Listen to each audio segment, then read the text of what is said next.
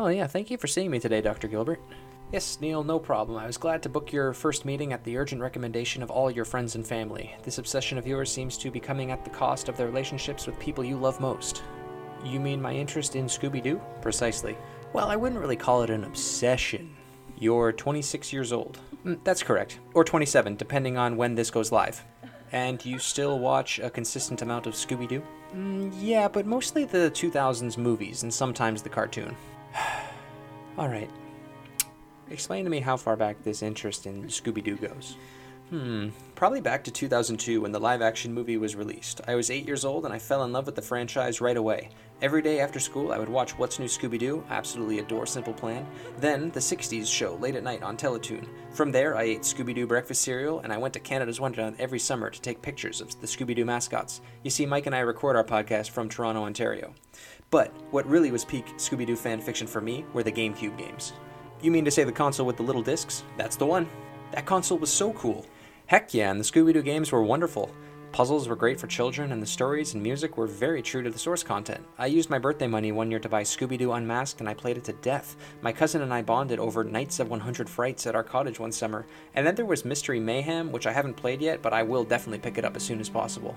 If only there was a podcast I could check out to relive those joyous days on the Nintendo GameCube. Well, Doc, I think it's about time we pass this very weird opening to Victor to hit us with that tasty jingle.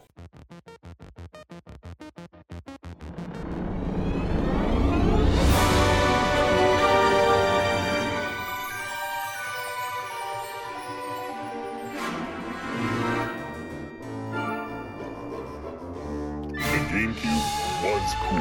Hosted by Mike Lane and Neil Gilbert.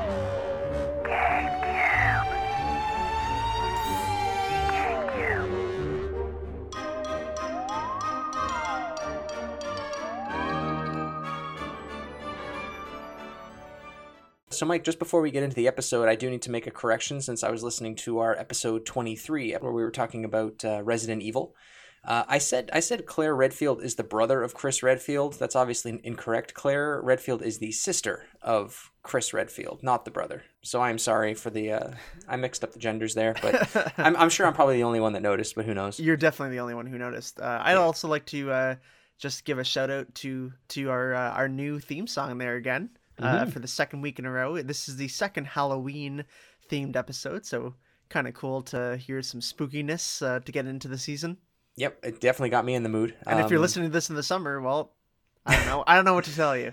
I watch scary movies in the summer sometimes too. It's fine. Yeah. Some people watch Christmas movies in July, like whatever. Yeah, exactly. Yeah, and I can't wait for December when we have the movie tie-in episode and we have the Die Hard is going to be there, and we can have the argument whether Die Hard's a Christmas movie or not. I'm so sick of that argument. Well, we have to play it up. Yeah, obviously. I'm going to play that it's not, so you can play it up because you like to annoy me. I'll say that it is. Okay, fair enough. I'll be the opposite side of that, saying it is not. But because Christmas movies need to have Santa and everything. And I know it's a Christmas party and everything, but... What if Bruce Willis is Santa, though? See? I can't accept that. Yeah, I can't accept that as a theory. Nope. Well, in Unbreakable, he doesn't die, so, That's true. He can't Has die. anybody proven that you can't kill Santa? Is that a thing? We'll find out. We will on the Die Hard episode, I suppose. I also said in the last episode that Resident Evil games, they sell like gangbusters, and I just had to listen to that and I was like, what the hell is a gangbuster? Yeah, good point. What is a gangbuster? Did you find this out? Yeah, oh yeah. So according to Google.com, the dictionary on Google, it has two definitions. The first one is a police officer or other person who takes part in breaking up criminal gangs. Sure. Gangbuster. Literally a gangbuster. Literally a gangbuster, but that didn't make any sense for the expression. So It also just means very successful. But selling like very successrill. But yeah, I was going to say, wouldn't the very successful come from the idiom? Exactly. There's no real origin story here. I didn't dig that deep, but I couldn't find any like real definition as to what a gangbuster is. So from now on, I think I'm just going to say it was selling like hotcakes, because to me that makes a lot more sense. Selling like hotcakes. Yeah. Gangbusters is like a weird thing that has just like seeped into North American English. I'm sure it's not a British thing. Like, No. I can't picture a British person saying gangbusters. Selling like gangbusters. Yeah. No. Doesn't feel right. Not at all. I'm just going to say selling like chocolate cake because I don't know what the hell a hot cake is. I don't eat those. Do you? Yeah. Yeah. See, now we're into another. You're just going deeper. I'm going even deeper than that. Like, I'm guessing a hot cake is like a hot cross bun or like a cinnamon roll thing. Yeah. Yeah. Like, yeah, a hot cake. Yeah. That makes sense. Yeah. Some You kind don't of a see hot like a tart. I suppose, but I don't see too many like hot cake stands out there. I see a lot more chocolate cakes out there than I see hot cakes. They're going to say you see a lot more chocolate cake stands, and I was going to be like, wow, if you see those, let me know where those are. Just a guy in the middle of the mall peddling a chocolate cake. Chocolate cake here, get your chocolate cake. Just carry it home in your hands. I would personally love a chocolate cake vendor just strolling around handing out cake. If this whole podcast thing doesn't work out, we could definitely start a chocolate cake stand. I like that. I do too. So from now on, Resident Evil games sold like chocolate cake. So a little bit of video game news here. Let's talk about some Nintendo. Super Mario 3D All-Stars, the game, Mike, that you and I, of course, willed into existence, has now sold, or as of end of September, sold 1.8 million units. Yeah. Oh, that's digital only. That's digital. So last month we didn't know how many it was, so that includes digital as well. So probably by now we're almost at the end of October, so it has to have passed 2 million by now. Mm-hmm. That's pretty good for 1 month and change on the market. Yeah, for 3 games that have already been out for 20 plus years for at least one of them. Yep. I feel that's probably what Nintendo would have estimated it at, about 2 million at this time. And I'm sure they're going to get a big bump around the holiday season. To sell more.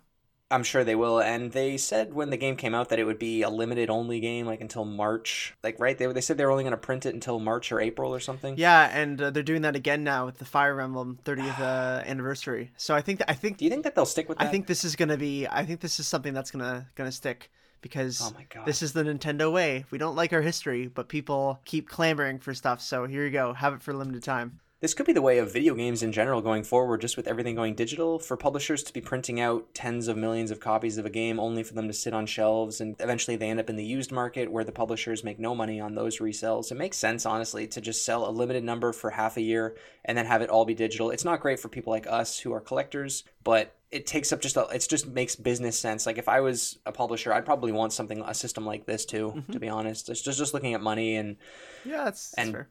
Yeah, trying to push people towards digital, which is what the future is going to be. And like when vinyl comes out, records, it's the same deal. Like they sell it new for a few months to a year, and then it gets harder and harder to find a new vinyl after a while. You have to look for it used. Yeah, I mean, that's already what video game stores are like, finding. You really can buy something within the 6 months anyways. The not having it digitally after March feels weird. I don't get that. That's very strange. Yeah. That's a Nintendoism for sure. That's a very strange. I don't know what the benefit of that is at all. Exactly. That's why it's a Nintendoism. If you can't see the benefit for it, that's Nintendo did it. It's a good point. Yeah, I can't think of it unless there's like a game that comes out and it's politically incorrect or just there's something wrong with it. It's glitchy. It doesn't work. Maybe take it down. But to have a game like Super Mario 3D All Stars, which is what people have been asking for since 1995 when Super Mario 64 came out. They were automatically asking for a remake of that game. But like just to be asking for this game now for 20 years, like it seems strange to only have it up for 6 months. Yeah, but very much. That's weird. So let's move on to some sports talk. Last night was a very very big game in the Fall Classic, as some folks like to refer to it as. Tampa and LA. You wanted to talk about the last inning, or the last play of the game. Yeah, the last play of the Tampa. This is a Game 4 of the World Series of 2020. For whenever you're listening to this podcast. But, the World Series is probably over by now, or it should be by the time you listen to this. But probably. But the play that happened, it was going to be the final out. It was, looked like a win for the Los Angeles Dodgers. And this no-name guy, Buddy, just comes off the bench and hits a single off of the closer. Already a very, very hard thing to do with 2 outs, pressure the World Series. Mm-hmm. And then the guy in right field bobbles the ball. So it allows a run to score to tie the game. And then when the guy from right field throws it to home, the catcher bobbles the ball. The crazy part about this is that the Tampa Bay runner, who's running from third to home, doesn't know what the hell's going on and trips up while the ball is being thrown. So he's out. There's no way that he's going to be safe. But then the catcher drops it. And so then he goes home and they win the game. The catcher didn't even drop it. The ball went way to the backstop. Like, it was a bad throw. Oh, it was terrible. Yeah. And to make 2 errors on one play in the bottom of the 9th of the World Series is like with 2 out, 2 on. It was a good hit. Like, it was hit between the first and the second baseman, hit to right field. Yeah. And then just a bobble, like the right fielder almost had it, knocked it off his glove. He had to go a few feet to the left, and then he had to throw it. It wasn't a good throw. You can see him do like a twirl when he threw it, because it was just a last-ditch effort throw. And it looked like the catcher was going to get it, because I guess he was just under the pressure of the runner coming in from third. But then the ball popped off his glove, too, and then bounced 15 feet off home plate, and the runner just went in to score. So it was... It should have been an easy out. Especially since he fell down. Yeah. Like, that's I know, he was tagging up, because... as a third base coach, I wouldn't know what to do. Like, that's crazy. Yeah. Go. No, don't go. Actually, go. Maybe.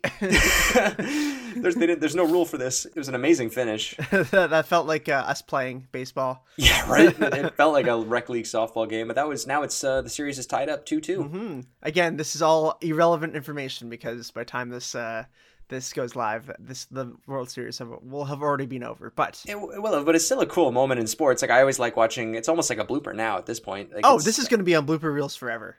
Yeah, like, and that's honestly the best part of sports are blooper reels. Let's be real. Yeah, hey, that's what we stick around to see. Is that's what most people are watching sports for, is to watch injuries and bloopers happen. Mm-hmm. Well, I mean, that's why people watch NASCAR. Oh, absolutely. You're just waiting for a car crash. There's a good Simpsons bit where, like, Peter kills Death in a very Family Guy-esque moment. Do you mean Homer kills Death? Or sorry, yeah, Homer kills Death, yeah. and okay. Like, Peter also killed Death in Family Guy, but he did. Yeah. And Lisa's like, "What's gonna happen now?" It's like NASCAR will be pointless to watch.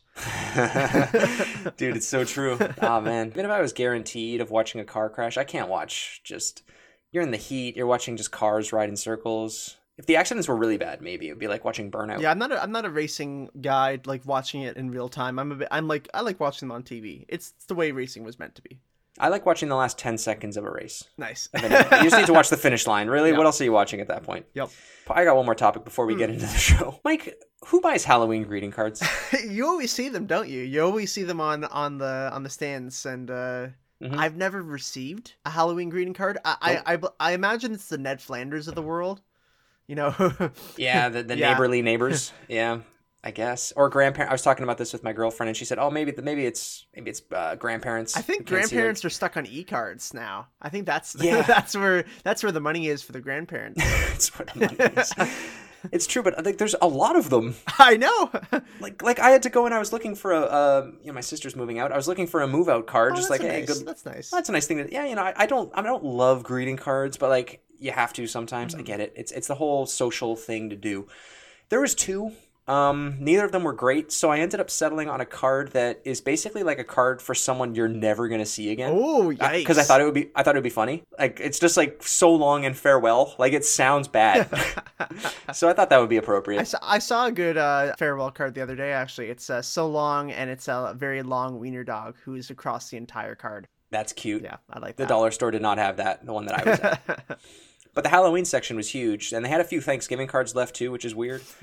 Or Thanksgiving greeting cards is a whole other thing. Yeah, what's worse, Halloween greeting cards or Thanksgiving greeting cards? I think Halloween is worse, because people don't get together as family for family things at Halloween. It just be so weird to get a Thanksgiving card. I don't know. I know, right? Maybe this is an American thing. Americans, comment, tell us, let us know. Yeah, we do have a lot of American listeners, so everyone don't forget to go out and vote while you're out there buying your Halloween greeting cards. That's right. I think this is the last episode before the election, so make sure to vote Scooby-Doo for president. Write and vote, please. Vote for Scooby-Doo, because, ladies and gentlemen, this is episode 24 of the GameCube Was Cool podcast. We have new episodes every Thursday morning on Apple Podcasts, Spotify, and YouTube. You can follow us on Instagram and now Facebook at the GameCube Pod, or you could search for us. We are the GameCube Was Cool podcast.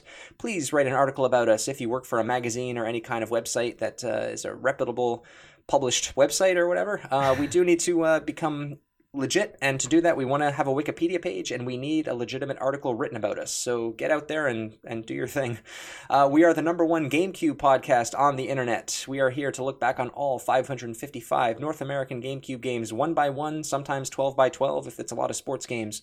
Last week we covered Resident Evil 1, Resident Evil 2, Resident Evil 3, Resident Evil 0, and Resident Evil Code Veronica X. Evil. If you haven't listened to that episode yet, please go back and take a look. We think it's really good. It's our first Halloween special. This week is our second Halloween special. We are talking about the 3 Scooby-Doo games on the Nintendo GameCube. And we're just going to be talking about Scooby-Doo in general as a franchise and just as a cultural phenomenon, because I've done some research, and Scooby-Doo is a pretty interesting thing, and obviously Neil is the biggest Scooby-Doo fan that I know. Proud of it. Yeah, I've been a huge Scooby-Doo fan since I was very young. We had our little short there that I edited and recorded all by myself, where I kind of talk about how my obsession with Scooby-Doo began when I was a kid. Yeah, Mike, since you've known me pretty much, I've been a Scooby-Doo fan, and it became like a meme after a while. Like, I just started to like it more and more as a joke, but it's kind of serious now. It's my favorite cartoon, probably, all in all, like next to like SpongeBob. I just love the art style of it. I love Halloween. It was a big part of my childhood with the movies, and with going to a theme park near Mike and I where we live. There's Canada's Wonderland, which is in Ontario, where we both live. And I just love the characters and the themes of everything. It's the same episode over and over again. Yes, it is. Yeah. When you buy the box set of Scooby-Doo, Where Are You, from the 1960s and 70s, and you watch all the episodes back to back, you start to notice a pattern emerging. Yep. And similar animations, and sometimes it is almost always the exact same animations in every episode, because production budgets were smaller back then and resources were limited. But yeah, we're going to be talking a lot about the movies and the show as well in this episode. Mike and I are huge fans of voice acting. We love to watch old Nickelodeon shows. Mike loves Futurama and Simpsons, so we always like to see where the voice actors started and where they ended up. And it's just a crazy industry that there's YouTube videos. Oh yeah, I love watching the voice actors actually do their craft. That is the weirdest and coolest thing ever. I don't know if anyone hasn't watched someone like Billy West or Phil Lamar do voices, it's a treat for sure if you go on YouTube and check that out. Yeah, there's a whole YouTube series based on that, and you and I are watching that at the cottage this summer, and it was just mind-blowing to see where actors worked and how it's like, oh yeah, they did that too, and then you start to hear how the characters sound similar, but you never made that connection until they point it out. Oh, of course not, yeah, and it's such a cool craft, and I think it's something that everyone can kind of get behind. I've talked to people about voice acting who are gamers, like us, or kind of in the nerd spectrum, I guess, of things. And obviously they think that, find that cool. But you can also talk to people who have no interest in games or really didn't watch too many cartoons, but everyone understands how talented voice actors are. And even older generations, like our parents, especially understand how voice actors were treated back in the day by Disney, and how voice actors were never credited. Even if you don't really know much about that world, it's weird how everyone has some kind of tie to voice acting and definitely respects it as an art. It's almost like when you're talking about a cartoon character, because our parents grew up, they were probably the first generation that really had connections with cartoon characters, because characters were given voices and personalities, and it's almost as if you're talking about a friend that you used to have as a kid. Yeah. Like you hear your parents talking about Bugs Bunny and Scooby-Doo and the Jetsons and the Flintstones, and it's like talking about a friend that you used to know when you were a kid, and then when they come back in live action movies, it's almost like a reunion of seeing these friends again and then introducing them to the next generation. It's just a cool way of getting parents introducing their children and their grandchildren now to old franchises that are given new life, like in the new movie Scoob, which I haven't seen yet, but I'm sure that it's going to get tons of kids into Scooby-Doo now. Which is weird to think, right? Because for that, it's almost like another blip in the Scooby-Doo universe, which has had so many blips. And especially lately, there's been, a lot of Scooby-Doo stuff has been critically panned. So for us, obviously, we don't think of that Scooby-Doo. We think of the 60s Scooby-Doo and the 70s Scooby-Doo, and obviously the Scooby-Doo Where Are You, which is What's New Scooby-Doo, sorry, right. which was aired in the early 2000s, which is what we grew up on mostly. Yeah, every generation has a Scooby-Doo series. Yeah. There's been a lot. It's been rebooted in a way a dozen times now. There's Be Cool Scooby-Doo now, I think, is the newest one. There's Netflix versions of it. It's got more than 2 live-action movies. You and I only know the 2 live-action movies from 2002 and 2004, but there have been a bunch. Yes. They're all very lower budget than Scooby-Doo 1 and 2. Very campy, yeah. Very campy, and not nearly as great as a cast as the first Scooby-Doo movie in 2002. Mm-hmm. Do you think this is a good time to talk about the history of Mr. Scoobert? Sure. Let me dive back into the history of Scooby-Doo, way back before Mike and I were even close to being born. Scooby-Doo, What a Night for a Night, as in Knight, aired on CBS on September 13th, 1969. This was a brand new series, and it went on all the way through the 70s. It sparked movies and episodes still coming out to this day. There have been video games. There have been theme parks based around Scooby-Doo, snacks, cereals. The show was written by Joe Ruby and Ken Spears for Hanna-Barbera. Most people would know Hanna-Barbera for shows like The Jetsons and The Flintstones. And then Hanna-Barbera, and then later on Warner Brothers, who acquired the Scooby-Doo franchise. They now have the Scooby-Doo license. That's why we saw Scooby-Doo in the video game Lego Dimensions. Do you remember that game? Yep. Yeah, that was kind of like the Toys to Life game where you had all these different dimensions, like Simpsons was there, Portal, Jurassic Park, and Scooby-Doo. Okay. Yeah. So there's been many spin-offs, obviously, in the last now 50 years since Scooby-Doo came out. There's been television specials, made-for-TV movies. There's a line of direct-to-video films, which I remember in the late 90s and early 2000s coming out multiple times a year.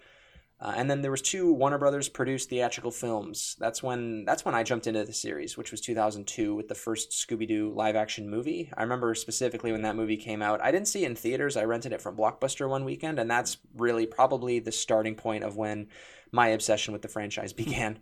I then went back and found the old Scooby-Doo cartoons, which were airing on Teletoon. That's how I jumped into the franchise. Scooby-Doo, Where Are You? And I watched it every night with my parents, and they got to, like what I said earlier, they got to say, oh, I remember when this episode was out and I was 10 or whatever it was. It's really funny. I have seen every original episode because I have the box set, and I've seen every episode of What's New Scooby-Doo, and I've seen both live action films. But other than that, I haven't seen a ton of the other spin-off things. Mike, I know you mentioned that you've seen you did a bunch of research on the crossover movies. Did you want to talk a little bit about those? I did. And I do have a lot to talk about for the history as well, but I'll just keep it to this right now. And so I'm not sure if people are aware, but Scooby-Doo is a crossover king. Scooby-Doo is one of the first really just series ever to kind of really push the crossover. And a lot of that reason was because CBS, who was airing Scooby-Doo at the time, needed money. and they worked with Hanna-Barbera to kind of have a free license almost with Scooby-Doo, and Scooby-Doo was in everything. And these are some of my favorite crossovers. Of course, Batman is probably the most famous one. Yeah. Scooby-Doo has been in countless Batman comic books and live action and not live action series. There's 2 episodes of the Hanna-Barbera's the new Scooby-Doo movies in 1972. Scooby-Doo required the help of Gotham's Dark Knight to solve mysteries involving the Joker and the Penguin. It actually went to serve as a basis for a 2018 feature-length movie, Scooby-Doo and Batman, The Brave and the Bold, so it's actually a full movie. Kevin Conroy is in there. Oh, so, wow. Yeah, it's real. Is Mark Hamill in that one too? I don't think so. No. Oh, okay. Yeah. Dang. My second favorite, Johnny Bravo meets Scooby-Doo. Oh, love it. In the episode Bravo Dooby-Doo in Bravo's first season. It's Johnny Bravo with Mystery Inc. And they're going to a creepy house where Johnny's aunt Jebediah lives. And they encounter a scary gardener ghost. That's the first season? Yeah, apparently. I don't remember this. They really used Scooby-Doo early in Johnny Bravo. My third favorite is the episode Scooby Natural, where Scooby-Doo and the Supernatural cast in season 3 get animated. What? Yeah, and so that's not a Scooby-Doo episode. That's a Supernatural episode where it's animated and Scooby-Doo is in there. Supernatural, one of those weird shows that is really long running, and I feel everyone watches it and no one watches it at the same time. No, and a lot of people that I've met over the years have talked about watching a season or 2, but surprisingly, no one's ever mentioned a Scooby-Doo crossover. To you, they should be to me. Yeah. That should have been like just the way I made friends. My fourth favorite is Scooby-Doo meets Chef Bobby Flay.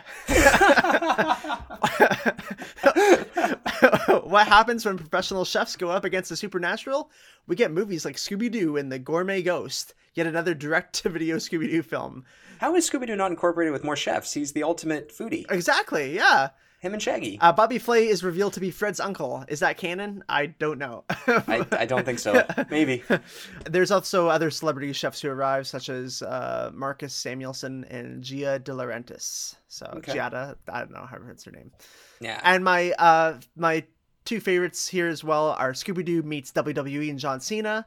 Sure. And Scooby-Doo meets Kiss. I thought that was going to be your number 1 favorite. That one's got to be the best one. Scooby-Doo is very good for the Kiss one. The actual Kiss members are voicing their cartoon counterparts. Plot-wise, it revolves around a Kiss-themed amusement park that is haunted by a witch who was looking for a magical diamond. That reminds me of one of the games that we're going to be talking about today. There's always a theme park. I like it when the theme parks are involved. It makes it great. There's also an episode of What's New Scooby-Doo where the band Simple Plan, one of my favorite childhood bands, is in the episode, and they also voice their characters. I've seen that episode so many. I've seen that episode so many times, and I know the band Simple Plan. I've listened to all their albums. I've seen all their music videos. I've seen them in concert several times. That I can actually notice when the characters' voice actors are wrong. Yeah. There's a few where like they use the bassist and the guitar player for the wrong character animations, and I think I'm the only one that noticed it, but it's hard not to notice for me since I'm such a huge Scooby-Doo and Simple Plan fan. The two went hand in hand with What's New Scooby-Doo, since Simple Plan obviously did the theme song for that great show.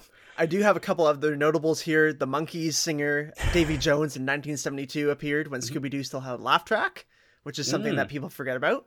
Yeah, not me. Which is really strange to have a laugh track in Scooby-Doo, and we're gonna see that actually in the cutscenes of a couple of these games. Yep. Sonny and Cher were both on Scooby-Doo. Harvey Birdman, Attorney at Law, the old Adult Swim show, had Scooby-Doo. Teen Titans had a Scooby-Doo episode. My personal favorite, Super Friends, where the Hall of Justice is haunted by 7 ghosts, and the Super Friends literally say that they don't have time for this, so they give the gang superpowers to deal with it. These are great. Yeah, honestly, the Scooby-Doo universe is really, really weird, and the fandom is even crazier. Like, I've never seen so many fan fiction articles, deviant art, all kinds of stuff from these communities, and it's been going on for like 60 years almost now, which is just ridiculous. Yeah, compared to other fans, I'm a casual. Yeah. Like I know that I talk a lot about it, and I have Scooby-Doo things and memorabilia around my house, but in terms of just, like you said, fan art and things like that, I'm not into that. I just like it. Yeah. And you can go to there's a great article on the comicsbeat.com that's called Into the Scooby-Doobyverse, an intro to the massive shared cartoon universe that connects all of Scooby-Doo and that you never knew existed. That sounds like a place I need to jump into and then never come out. All right, ladies and gentlemen, we have our first guest of the show today. Joining us today is Chris. Chris, do you buy greeting cards for your family at Halloween, or is that just weird? Hey, actually, no, I don't. I don't do that. That's a little weird. Do people do that? Yeah, I think so, because I was at the dollar store the other day, and they had this massive, selection of Halloween cards, and I just thought it was the dumbest thing. That's probably, like, a fun thing for, like, little kids to do and stuff like that, but I think, I don't think us grown-ups do that stuff. I'm pretty sure even as a kid I never got I didn't either. No, I just like, who was buying those? The best part of the year was Valentine's Day, when you could bring like little cards and like candy and stuff. You got lots of chocolate and all that. Yeah, that was a fun one. that was the best day. Chris, man, I gotta say I miss you. I haven't seen you since it's been a year. Like the Halloween party at your house last year, right? COVID. I hate you, COVID. I hate you.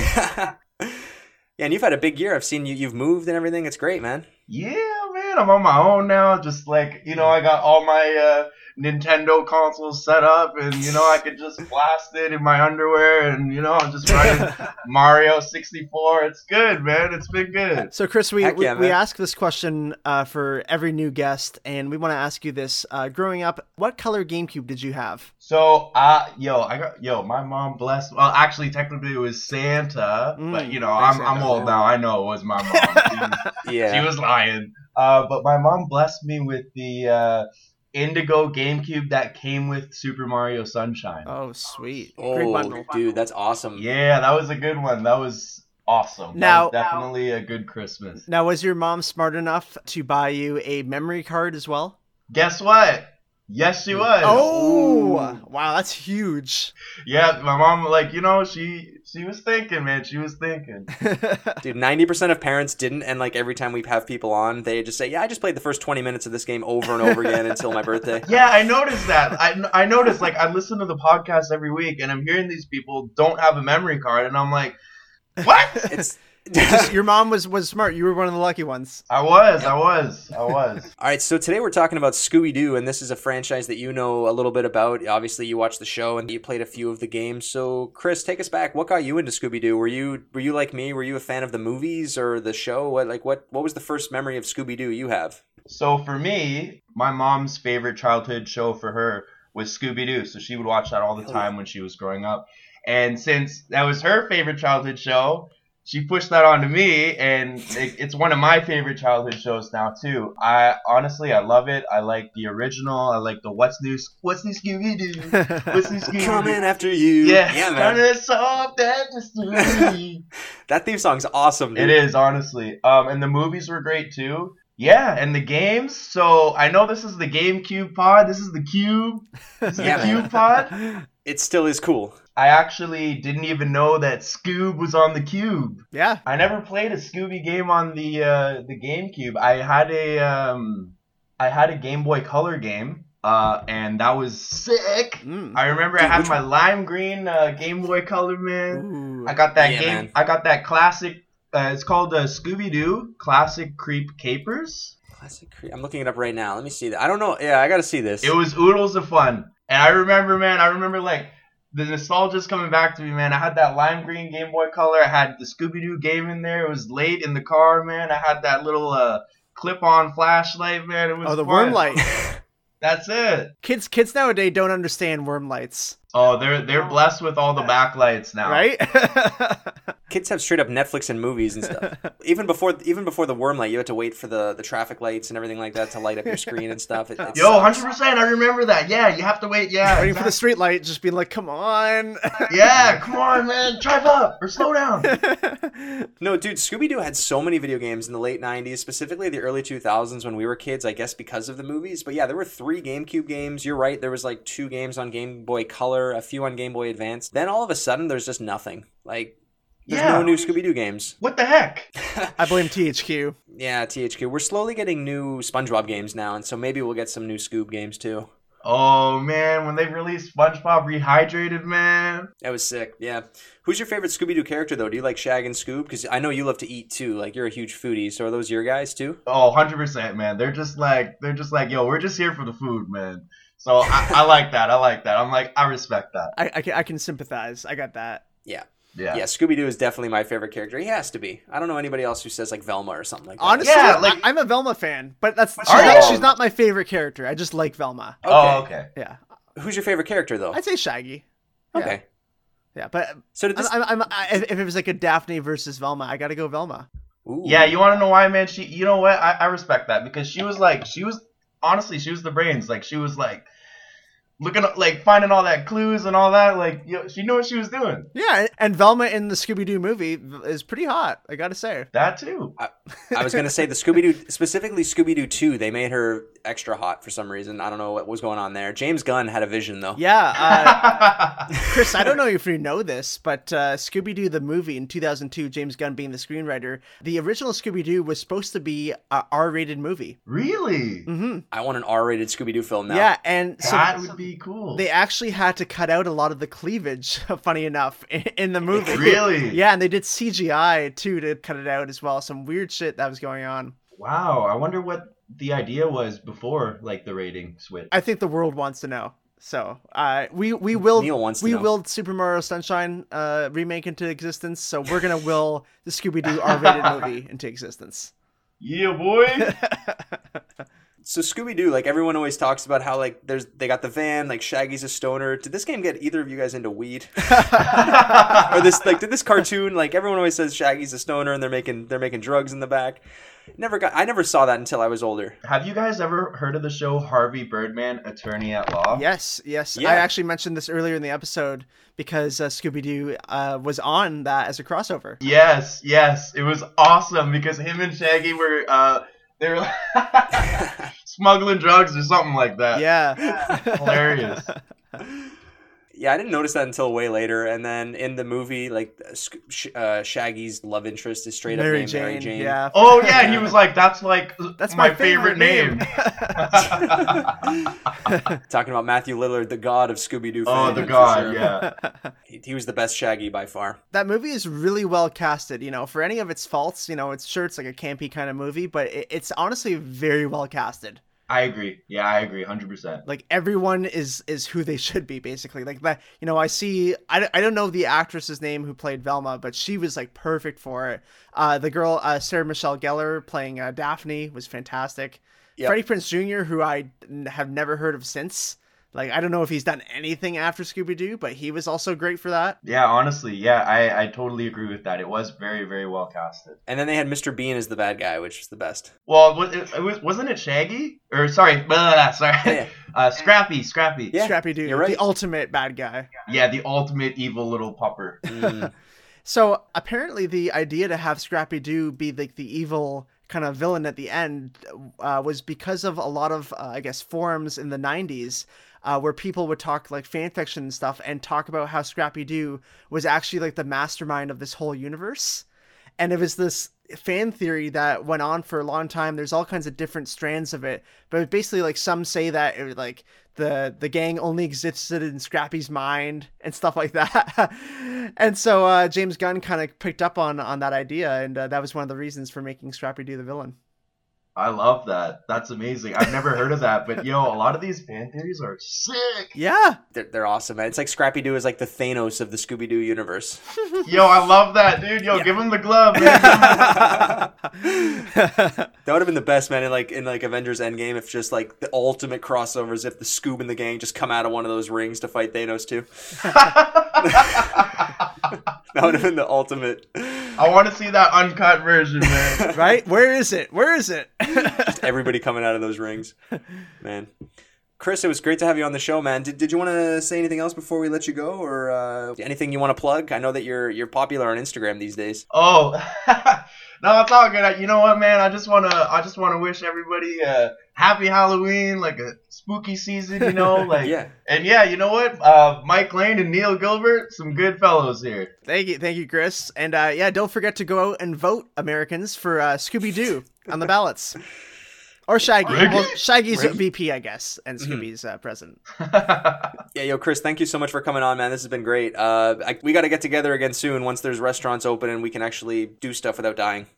Absolutely, yeah. Do stuff without dying, exactly. Hell yeah, man. All right, cool. Have a good night, and I'll talk to you soon, bud. All right, take care, guys. All right, bye.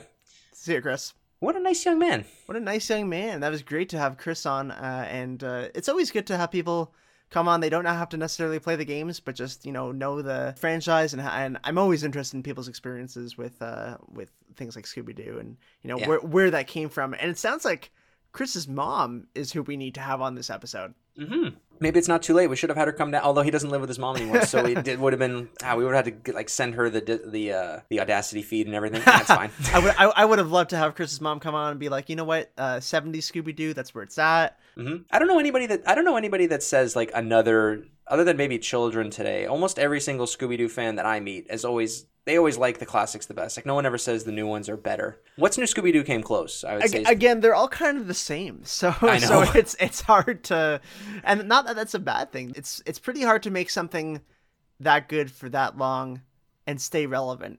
I think that in itself, the fact that Scooby-Doo is relevant today is a miracle. So let's cover the games that Scooby-Doo appeared on the Nintendo GameCube, shall we?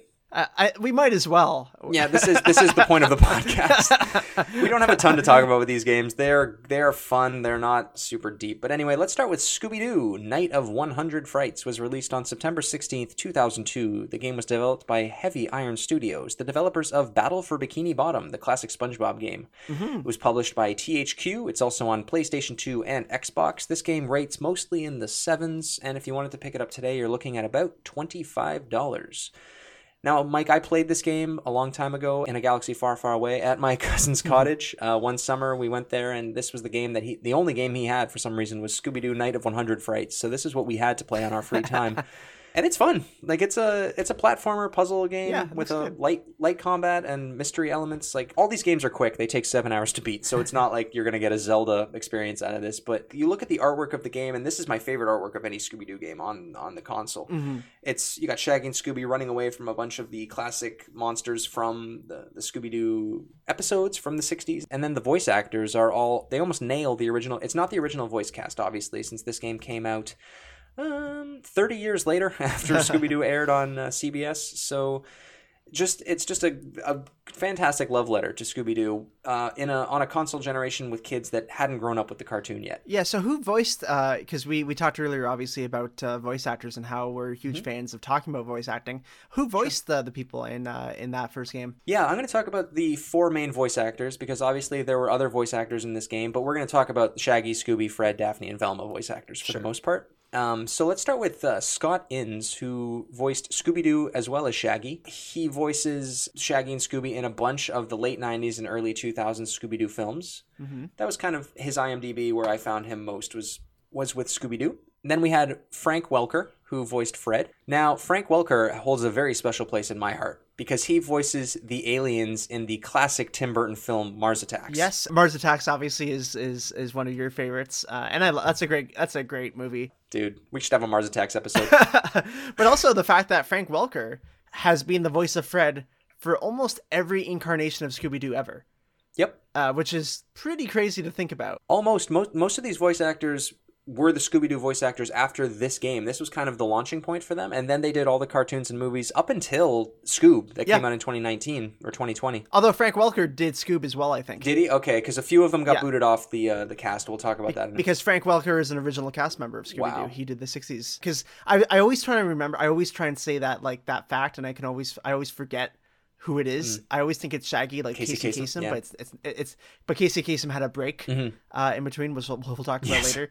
But no, Frank Welker is not in Scoob. That's Zac Efron. He does Fred. Oh, okay. He's not Fred. Okay, so Frank Welker does basically everything else in the Scooby-Doo universe. Like he does the crossovers. He does obviously some of the games. He did the original 60s and 70s series. The Golden Age. Pretty cool. Like good on Fred. Or good on Frank. Good on Frank, who played Fred. And then Scott Innes, who played Shaggy, he was obviously replaced by Matthew Lillard, who was Shaggy in video games, cartoons, and movies from 2002 up until 2019, basically. And that's how most people know him. He is Shaggy. He embodies him. He does. He really does. It's creepy. But going on to back to the voice actors here, for Daphne, we have Gray Griffin. Gray Griffin is a singer. She has 7 LPs between 2000 and 2007. She's a country singer, and she voices Daphne in a lot of the animated Scooby-Doo media up until the 2020 film Scoob. So she was also Daphne in a lot of Scooby-Doo media for almost 20 years. And then the last voice actor on the video game here is B.J. Ward, who voices Velma. B.J. Ward, she has possibly the most voice acting roles on her IMDb than I have ever seen, for a woman at least. Like, dude, if you look her up, she's on everything. Like she's Tara Strong level. Yeah, close to it. And just small roles, but she just is in every single DC and Flintstones and Jetsons and dozens of roles, plus a bunch of video games, but mostly Scooby-Doo roles as Velma. Damn. Yeah, very good cast to start off with this budget title Scooby-Doo game on the GameCube, PS2, and Xbox. Yeah, no, it's I'm pretty impressed, to be honest, that like you said, this budget title got a good cast and a relatively well done game, I would say. It really does look like Battle for Bikini Bottom. That was the first thing I thought of. Even when Chris came on and he said, he was like mentioning that, I was like, oh yeah, like it really is like a SpongeBob clone in some respects, or maybe SpongeBob is a Scooby-Doo clone for this. Who knows? Technically, it would be in this case. Who knows what had the engine first? There's no way of us looking up what came out first. No, and Scooby-Doo and SpongeBob never crossed over, so they have to be different. That's right. I think the developers did use the same engine though for the game, which makes sense. Oh, they 100% use the same engine. Yeah, that's not even yeah. Absolutely. One of the really cool things about this game is there are holiday Easter eggs programmed into the game. So if you play the game on specific days of the year, and if you're sending your holiday cards to your family, for instance, there's Christmas. It'll be snowing outside of the haunted manor on Halloween. Bats appear on the castle. I don't know what they would do differently on Halloween. It's already a Halloween game. They also have special things on New Year's, like fireworks. There's St. Patrick's Day, Valentine's Day, and the 4th of July. So if you hook up the game on those specific holidays, you'll see some interesting Easter eggs happening when you go outside the mansion, which is just neat, kind of like Animal Crossing. Yeah, I was going to say, this is Animal Crossing's got nothing on Scooby-Doo here. Scooby-Doo Nights of 100 Frights. It started it. It's although Animal Crossing came out a couple years later. Well, let's just forget about that. Well, you know... Maybe they did think of it first, who knows? But the plot of this... There's no real way to know. No, the plot of this game is just basically a Scooby-Doo episode. In the classic Scooby-Doo formula, there's a ghost or a monster terrorizing a bunch of locals in town. Scoob and the gang are called in to solve the mystery. The game has 12 areas ranging from graveyards to secret labs and fishing villages and haunted mazes. It's a Scooby-Doo episode on the GameCube. This is another one of those games where we had never seen Scooby-Doo in a 3D environment. There was an N64 game, so that's not 100% true. But you definitely see the growing pains of what a traditionally 2D cartoon looks like going to 3D. Yeah, and we talked about this a little bit with when John came on for the Hit and Run episode, and he was mentioning this, like with the transitioning to that 3D kind of space for The Simpsons. Always, it does feel weird, but if you do the game right, and if you give it a unique point of view, then obviously it kind of becomes part of the lore, I guess. I don't know, part of like the identity for that, right? So like. Hit and Run obviously did it a little weird because it's very strange to bring a 2D cartoon into that 3D world in 2002, but they pulled it off well enough, and even SpongeBob, I think, does it well enough. Like in my mind, it doesn't take away from the cartoon as much, because as long as you have good gameplay and good story, nothing else matters, in my opinion. Right, and like the script in this game lines up perfectly with the cartoon. Shaggy's got terrible one-liners, and Velma has her nerdy comments to make, so it blends in very well with the cartoon, and the environments are all fantastic. One of the things that I love about Scooby-Doo is the art style, like the way that shadows are used in blues and purples to make castles and rooms look darker and lighter. Is just fantastic. Mike, you had some facts about the art style and how it was created for the cartoon, and obviously this was carried over to the video games very well. Did you want to talk about the inspiration or how the artist came up with the art style for these games and cartoons?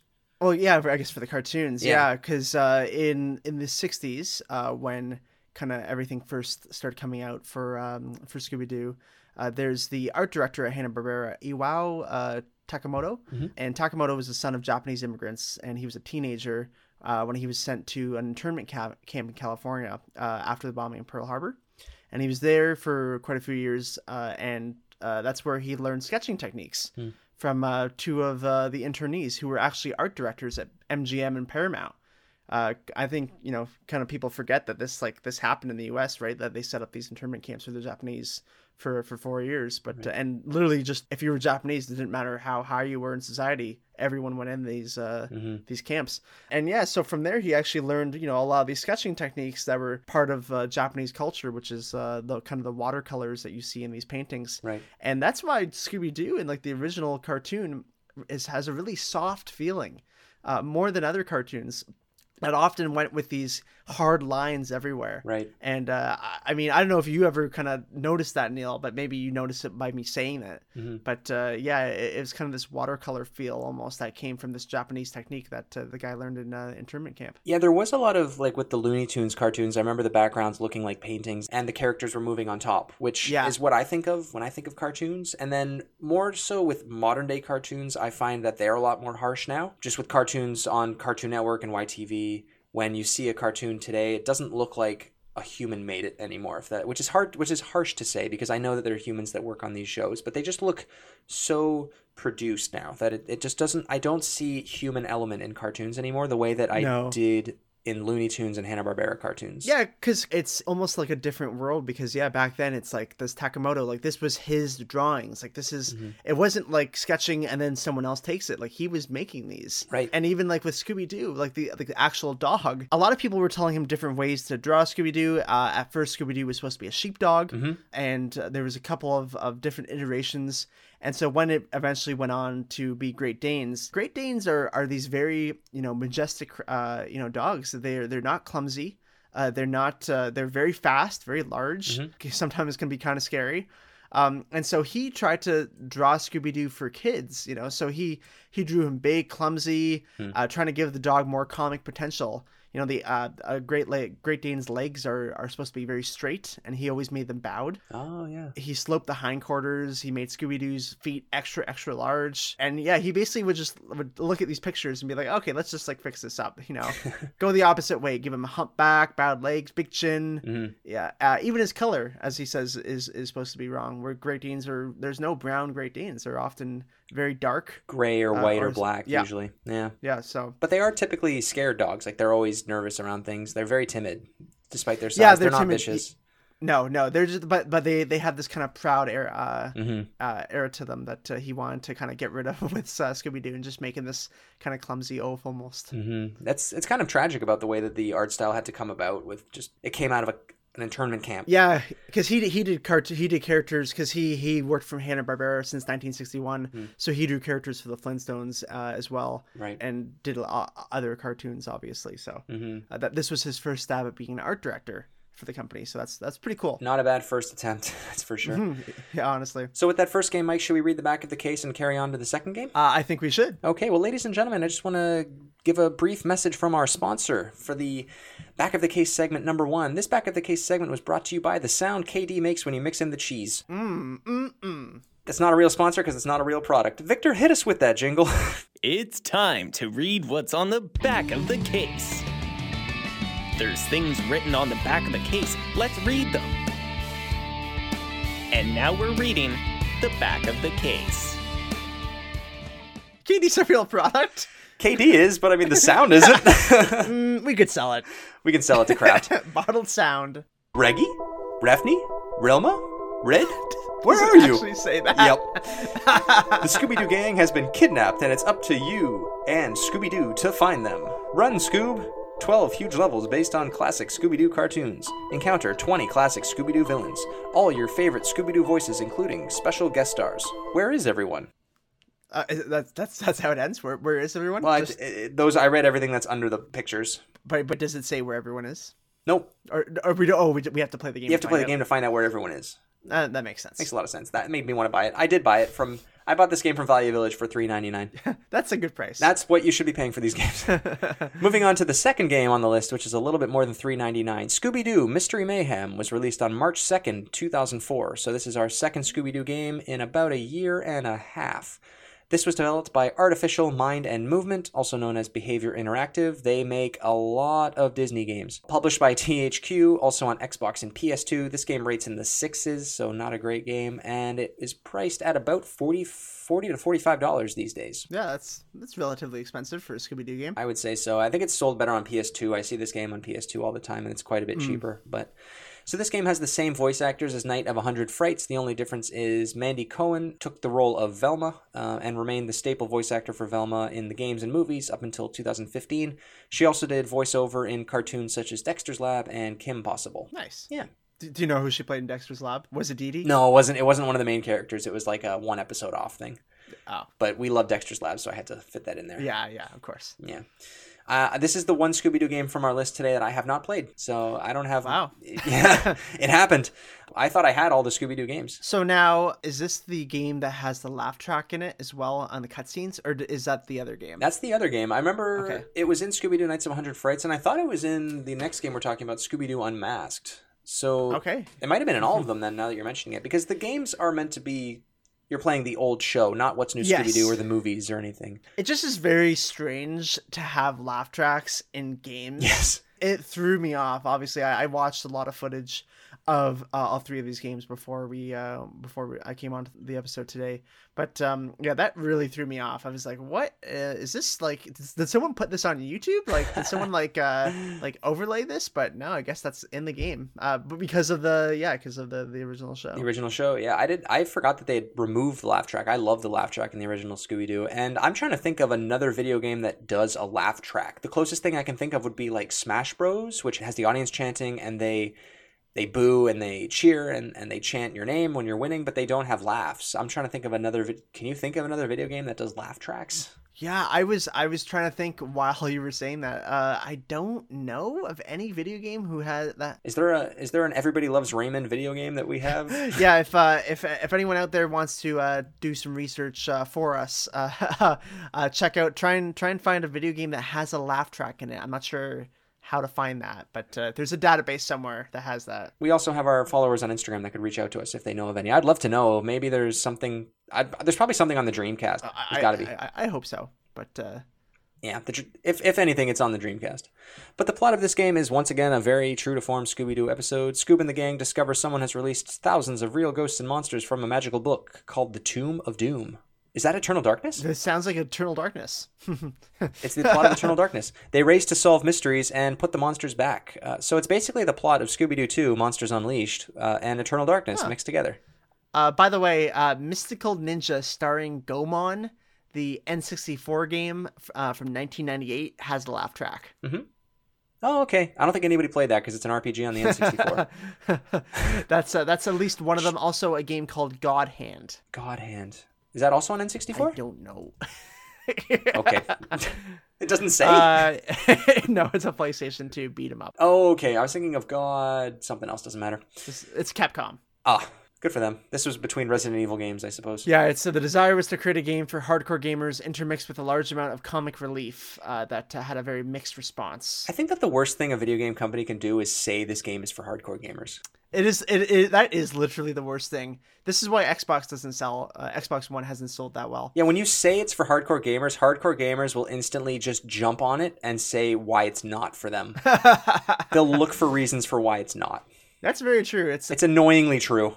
I'm not a hardcore gamer. Everyone likes to be a contrarian. Yeah, but if you're a PC gamer, because those are probably what most people consider the hardcore gamer, are the PC guys who are on their beautiful computers that run everything in a half a second and it's 60 frames smooth. If you instantly say that a console is for hardcore gamers, you are setting yourself up to die.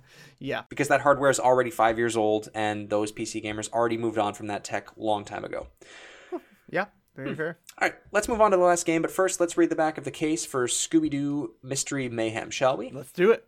Okay, this back of the case segment was brought to you by Wink Yahoo, the host of the 90s game show Uh-Oh. He's a big inspiration to me. He had crazy hair, kind of like Kramer. Oh my god, yeah. Uh-Oh. That's I got a story of Uh-Oh. Okay. I had a neighbor who went on Uh-Oh when he was like I guess in 2000 or so. And he had his Uh-Oh shirt that he got from it, obviously.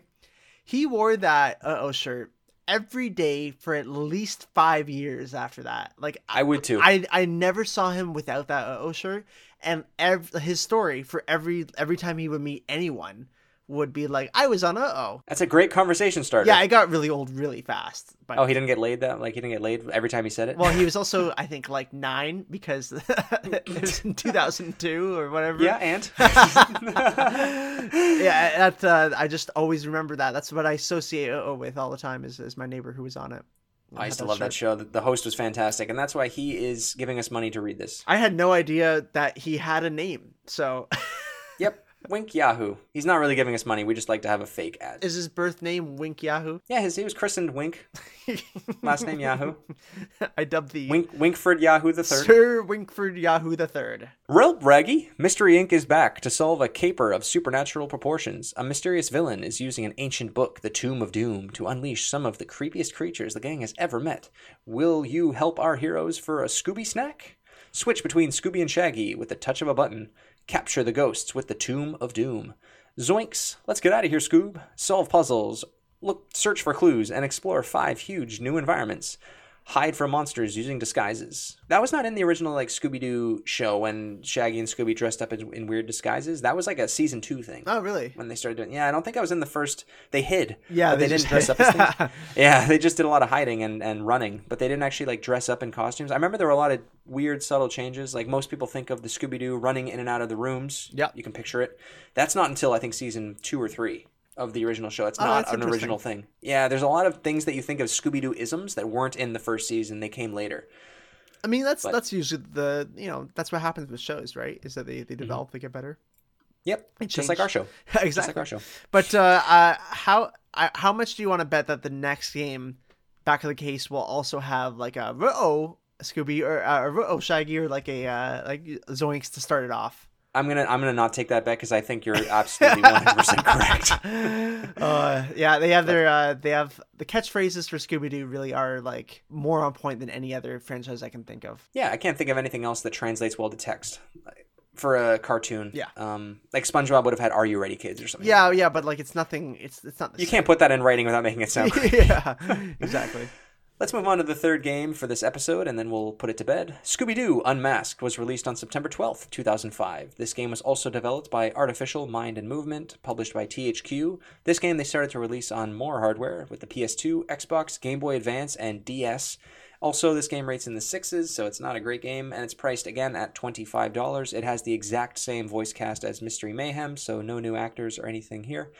This is a game that I bought when I was 12 years old for my birthday. I got some EB Games gift cards, and I went right to EB Games and bought this game that I had seen on the shelf for weeks. Surprisingly, no one was buying it.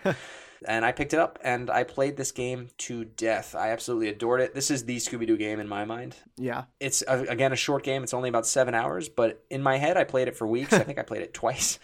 But it's just a puzzle platformer. You play as Scooby the entire time. You're going around this mansion. You go into weird areas. I remember there's like a water slide thing. You go to the graveyard. You go to labs, and you fight bats and zombies. And you have costumes that give you special power-ups. So it's made the game a lot more dynamic than other games that I had been playing at the time. So it's just a fun game. I don't know if I'd recommend picking it up today. I tried going back to it this week, and it was tough, which is sad. I will say, for the 3 games, this one looks a lot better than the first game, I would say, in terms of graphics. Mm-hmm. It looks like, I think it's, 2 years on, and it looks like they bumped it up significantly. Yeah, 3 years later, they knew what they were doing with the engine at this point. Yeah. They made it look a little bit more cel-shady.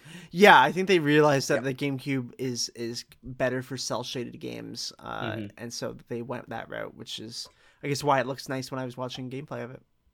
Yeah, I'm looking at the back of the cases side by side right now, and Scooby looks a lot more cel-shaded. The costumes pop a little bit more. The outfits look more just brighter than the original one. So they made it almost mix more with the modern cartoons, like What's New Scooby-Doo, with the old art style of the faded backgrounds and the purples and the blues, kind of a mix of old and new.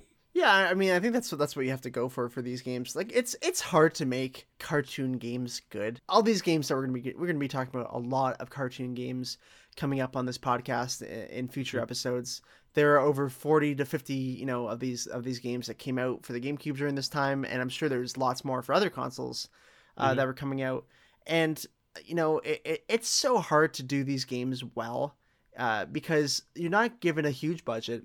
And you're really pressed for time to kind of put these out almost annually, at this point in the gaming industry's history.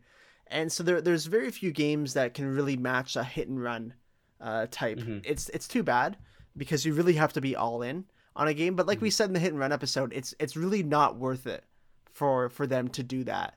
It's much more financially worth it to just put a game out quickly, go to the next one, even if they're not great games, which is sad, but it's true. Hit and run is probably one of the few exceptions of a movie or a cartoon tie-in where they put a production behind it, trying to get gamers in who don't necessarily like Simpsons. Yeah. I can think of maybe GoldenEye being the only other example of that, maybe Spider-Man 2. I think those ones accidentally got it, right? Yeah. Yeah, it's not like they were trying. They just happened to stumble across making this game that's similar enough to what they're trying to copy, like with Grand Theft Auto, that they just made a game that's mechanically fun to play and happens to be a Simpsons game. Yeah, exactly. And that was the main part of it, right? And also getting the full cast, getting the writers, getting everyone on board, doing it like it is like a season almost, right?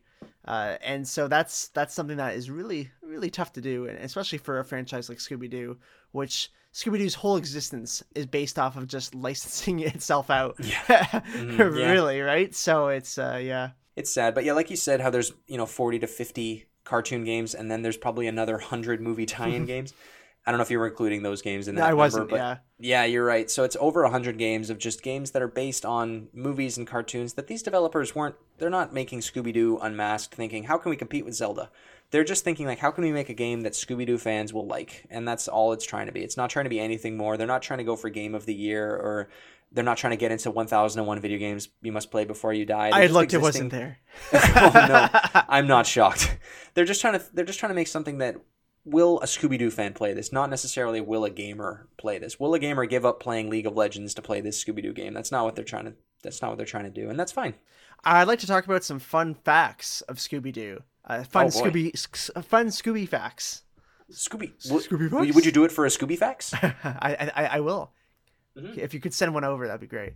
Okay, I will. Well, first of all, from that, Scooby snacks were often thought to be pot brownies. That's kind of been the conspiracy for a long time, which is always kind of cool. If we're going to talk more about conspiracies, a lot of people think that Fred and Shaggy are actually draft dodgers, and they are always evading police and evading people, and that's why they never call the police. That's another good theory is that Scooby-Doo is set in a post-apocalyptic America. Where, like, I guess most people have died, because most of the time they are in these deserted towns, or very few people are there. They're always in these like haunted amusement parks that have been shut down or just are dilapidated. I was going to say it's always night, it's always foggy, and there's always villages with 2 people in them. So that stacks up. That makes sense. Right? I like that one a lot. Me too. There's tons of other conspiracy theories here. Shaggy and Scooby were kind of based off of Abbott and Costello, the comedy films of them back in the 40s. Which makes sense, because the idea was that these shows were supposed to be these like almost like radio mystery shows. That's where the idea came from. Sure. And it makes sense, right? These radio mystery shows were very basic. You know, you just kind of had like something going on. It was like the same kind of episode format every time. Yeah, Monster of the Week thing. Yeah, exactly. A Monster of the Week thing. Right. Scooby's original name was Too Much. That was, I don't know where that came from. Like the name was Too Much. Yeah, that was his name, was Too Much. The name Scooby-Doo was actually just for the show at first, because Scooby-Doo came from the Frank Sinatra version of Strangers in the Night. Ah. And he used to kind of, whenever he would sing it going like Scooby-Dooby-Doo at the end, because he didn't want to say the lyrics. Yeah, kind of like that scatting. Yeah, like exactly, scatting. Yeah. Right. Yeah. Mm-hmm. And so that was just the original name of the show, and then they put Scooby-Doo as the name of the dog. Better choice. Because the idea was that Too Much was going to be a sheepdog who played bongos in a rock band called Mysteries 5. With the kids originally called Jeff, Kelly, Linda, and WW. Oh, that would have been terrible. But of course, they became Daphne, Fred, Velma, and Norville Rogers. Which we love. Did you find out when they changed that to Shaggy, or? Well, it's always been Norville, and Shaggy was just his nickname. The idea was that he was like a beatnik who came from like a higher class family. I was going to say Shaggy definitely came from wealth. Yes. Yeah. And it kind of represented the 60s at that time, right? Kind of the tune in, drop out culture. Yeah. Mm-hmm. Love that. But yeah, I mean, that's just one of a few facts that I have on Scooby-Doo, the franchise. It's so interesting. The last thing I'll say here is we mentioned Casey Kasem earlier on the show. Casey Kasem obviously voiced Shaggy for basically his entire life. He was Shaggy for almost everything. Same with Frank Welker. But there was a little snag in that where Casey did not voice Shaggy from 1997 to 2002, and that was because Casey is a devout vegan who supports animal rights, and he quit voicing Shaggy in 1997 for a couple of reasons, but one of them was because he was asked to appear as him in a Burger King commercial, prompting him to ask, why does he always have to eat burgers? Why does he always have to eat meat? And Billy West ended up taking over from 1997 to 2002. So Shaggy became a vegetarian in the movie because of that.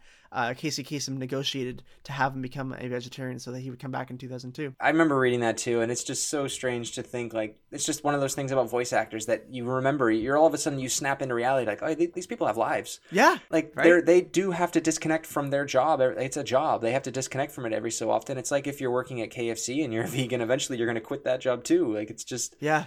Shaggy's probably the ultimate foodie, Shaggy and Scooby being the ultimate foodies, and they eat tons of meat. And if this guy's a vegan, that's not going to fly for a vegan, especially if he's devout. He's a hypocrite otherwise. And I get it for sure. It's like, it's just so funny.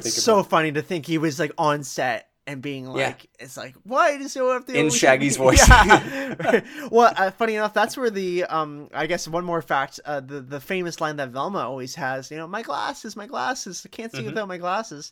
So that actually happened at a table read. The actress who played Velma in the original show, she actually dropped her glasses at the table read, and just like, to be funny, in Velma's voice, she was like, my glasses, I can't see. And then everyone was laughing. It's like, put that in.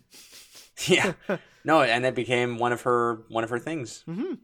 But yeah, I got a lot of this information from a amazing article, a very long but amazing article from The Telegraph in 2019, written by Martin Chilton. So I'd recommend anyone look out for that. Interesting. And also there's a ton of interesting facts about the Scooby-Doo movies and video games. Oh yeah, I mean, with all the James Gunn stuff that has recently come out, with it being R-rated, That is not a joke. That is a real thing. So definitely check out some crazy Reddit posts about that. Yeah, that movie is, as a kid, it's hilarious. But then as you get older, there's some weird things in it, and you can see what kind of got cut out. It must have been very strange to have been on that set. I can imagine. Yes. Yeah. Sure. All right, let's read the back of the case for this last game, and then we'll close out the episode. Who's this brought to you by? Mike, this back of the case segment is brought to you by Ask Jeeves, the best fictional valet on the internet. Is he still around? No, Yes. There's no way. In the UK, I believe only. You can use Ask Jeeves. I remember when we got the internet back in might have been the year 2000. I used Ask Jeeves for school projects. Of course, I think all kids our age probably did. Yep. That and we also went on the Genie. .com. I don't know if you remember the Genie. I do. I went back there. He still exists. It's a little different now, but he still does exist. It's a little different now. He's gotten older. Google now. Yeah, he's gotten older. Google's kind of punched his teeth out. But his whole thing was that you have to guess. He has to make you, trying to make him guess like who you're thinking of. Oh, him. Yeah. Okay. And right. And he would always get it, and he's still pretty good. He still gets it. I tried to get him to guess some obscure Scooby-Doo characters. So. Yeah, we tried to stump him. We played that game at New Year's a few years ago. Yeah. But Ask Jeeves and Clippy from Microsoft Word are now sharing a basement apartment somewhere in the west end of Toronto. I can only imagine right now because they don't exist on the internet anymore. Clippy's got to be around though somewhere. That's nice. Him and Clippy are hanging out. It's good. It's good to have a friend. Clippy should make a comeback. I could see Clippy making a comeback. I'm gonna bet some money that Clippy's coming back in the next decade. Oh yeah, absolutely. You're like, that's a big time frame. Hey man, we'll still be podcasting then, so let's see. Unmask the mystery. Ruh-oh. Wow. Oh, it didn't start with... Nope, it didn't start with a ruh-oh. Damn it. I almost made $5 there. Fred's cousin Jed is nowhere to be found. His animatronic monsters have gone haywire and are attacking everyone in sight. It's up to Scooby-Doo and Mystery Inc. to stop the creepy costume creatures. And find Jed before it's too late. Fred's cousin Jed, that's a reach at a plot line. That's textbook writing right there, Mike. Make him his cousin or something. I don't know. Something better than that, though. So, everybody good with cousin? Cousin Jed. Yeah. Believable. Cousin Jed, not related to friend of the show, Jed. I don't want to spend any more than 2 minutes on this decision. Mike, before we close out the show, I want to ask you one very important question from the Scooby-Doo history. What is who is your favorite villain from the Scooby-Doo franchise? Do you have one? I'll start if you want to take a moment. Yeah, give me a moment to look up the villains so I can jog my memory. I think I know which one, but you go first. Okay, so the villain that comes to my mind automatically is always the Black Knight, just because that's the first episode. That's the episode I've seen the most. He's in the movies. So that's who I think of as being the Scooby-Doo villain, kind of like the Green Goblin to Spider-Man. But my favorite villain aesthetically is Captain Cook, K-O-O-K. Yeah. He's a lot like Earthworm Jim. He's basically a skull in a spacesuit. He just looks really cool. Would have made a great action figure. He's got like yellow glowing eyes. I'd be horrified if I saw that in the woods at night. Most Scooby-Doo characters I don't find scary, obviously. But this one I would. If I pictured him being real, maybe if he had a little bit like longer arms, I would have found him even more terrifying. But Captain Cook would be my answer for my favorite villain from the Scooby-Doo cartoon. Nice. So my favorite is the Mummy, and I couldn't remember what his name is. And it's the Mummy of Anka.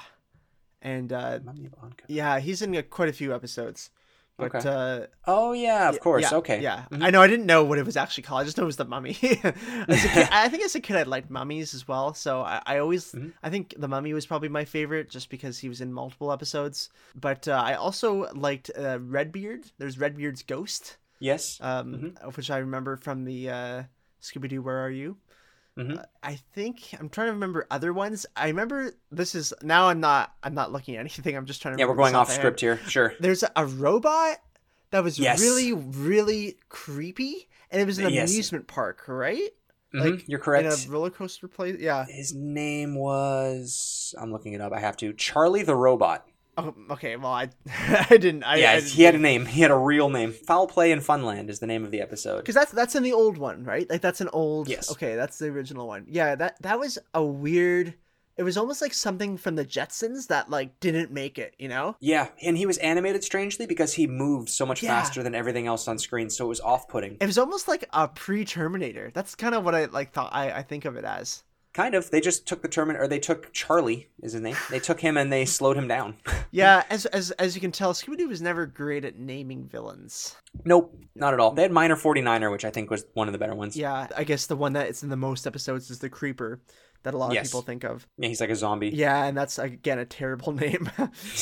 And then there was the Phantoms, the kind of ghost things with the glowing faces and the pointy fingers. Those were good, too, in the sheets. But in terms of Scooby-Doo video games, I think we've seen the end of the heyday. I don't think we're going to get Scooby-Doo games every single year like we did in the early 2000s. Scooby-Doo will probably... No. We might get some remakes of these games, which I also think isn't going to happen. But it's unfortunate. We'll see Scooby-Doo probably appear in other games like Lego Dimensions, where it's just an element of the game. Maybe he'll show up in a kart racer, but I think the days of getting Scooby-Doo games are long over. I'm glad that we still get the occasional movie, but for the future of the franchise, I think it'll just continue to get rebooted, the cartoon I mean, and we'll occasionally get a low-budget animated or, my preference, a live-action Scooby-Doo film. Yes, I think a live-action Scooby-Doo film can happen again. Absolutely. Especially because I think I've noticed recently in the last couple of years that the original Scooby-Doo has been kind of festering almost in the minds of people our age. The live action movies, I should say. Right. You hear about it a lot more than I think you did like 5-6 years ago.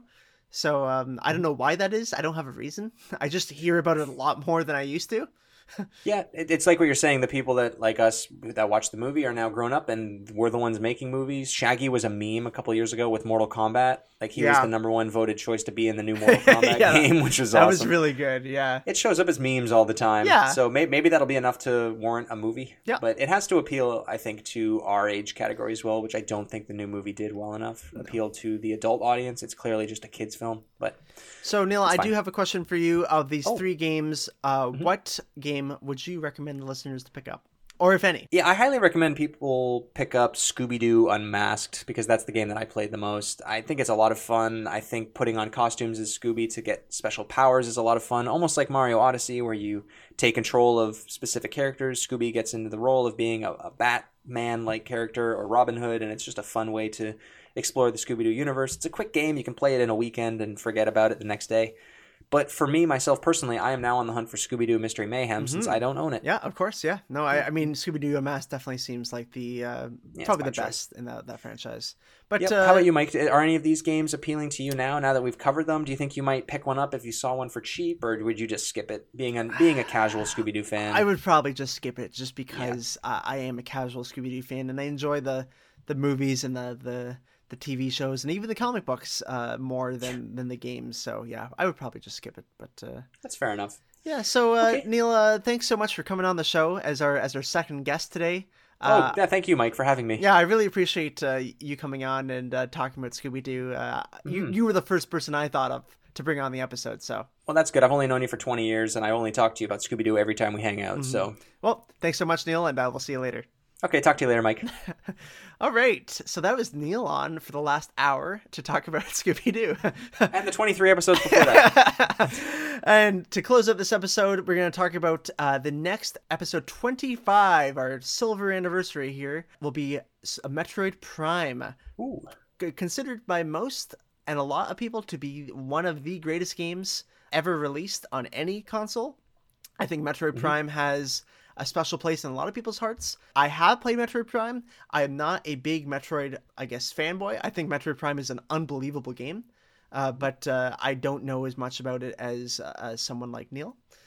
So Neil will definitely be talking a lot about this game. We're also going to have a friend of the show on too, and maybe some couple of friends to talk about this AAA masterpiece. Yeah, no, I've played Metroid Prime. I've played Metroid Prime 2, and I didn't play 3. I've played Metroid Prime once. I think it's a great game, like Mike said. I much prefer the 2D Metroid games, but I'm very excited to cover Metroid Prime since, of course, it is one of the best sci-fi games of all time and one of the best GameCube games on everybody's top 10 GameCube list. So I'm very excited to be a guest on next week's episode as well, Mike. Thank you so much for inviting me back on such short notice. I really appreciate the repeat service. Yeah, I thought we have to, You're here, you might as well. I am here. Yes, I'm always here. I'm never gone. I'm existing. So. For now, I am on this mortal coil. Yes. All right. Well, hope everyone has a great rest of their week. Don't forget to go out and vote. Scooby-Doo and Shaggy 2020. Yep, and everybody, happy Halloween. Have a safe and happy night, depending on what you're doing. If they're trick-or-treaters out, have a great time. And if you're listening to this on October 29th, when this episode goes live, and you follow us on Instagram, don't forget to DM us. It is my birthday on October 30th, so send me some birthday wishes, damn it. Yeah, this is the birthday episode for Neil. I forgot we didn't mention this at all this whole time. Care. Have a happy Scooby-Doo birthday, Neil. Thanks. I'm so glad we could do this episode right before my birthday. It was a lot of fun. It was perfect. Anyway, yeah. Take care, everybody. See you later. Bye.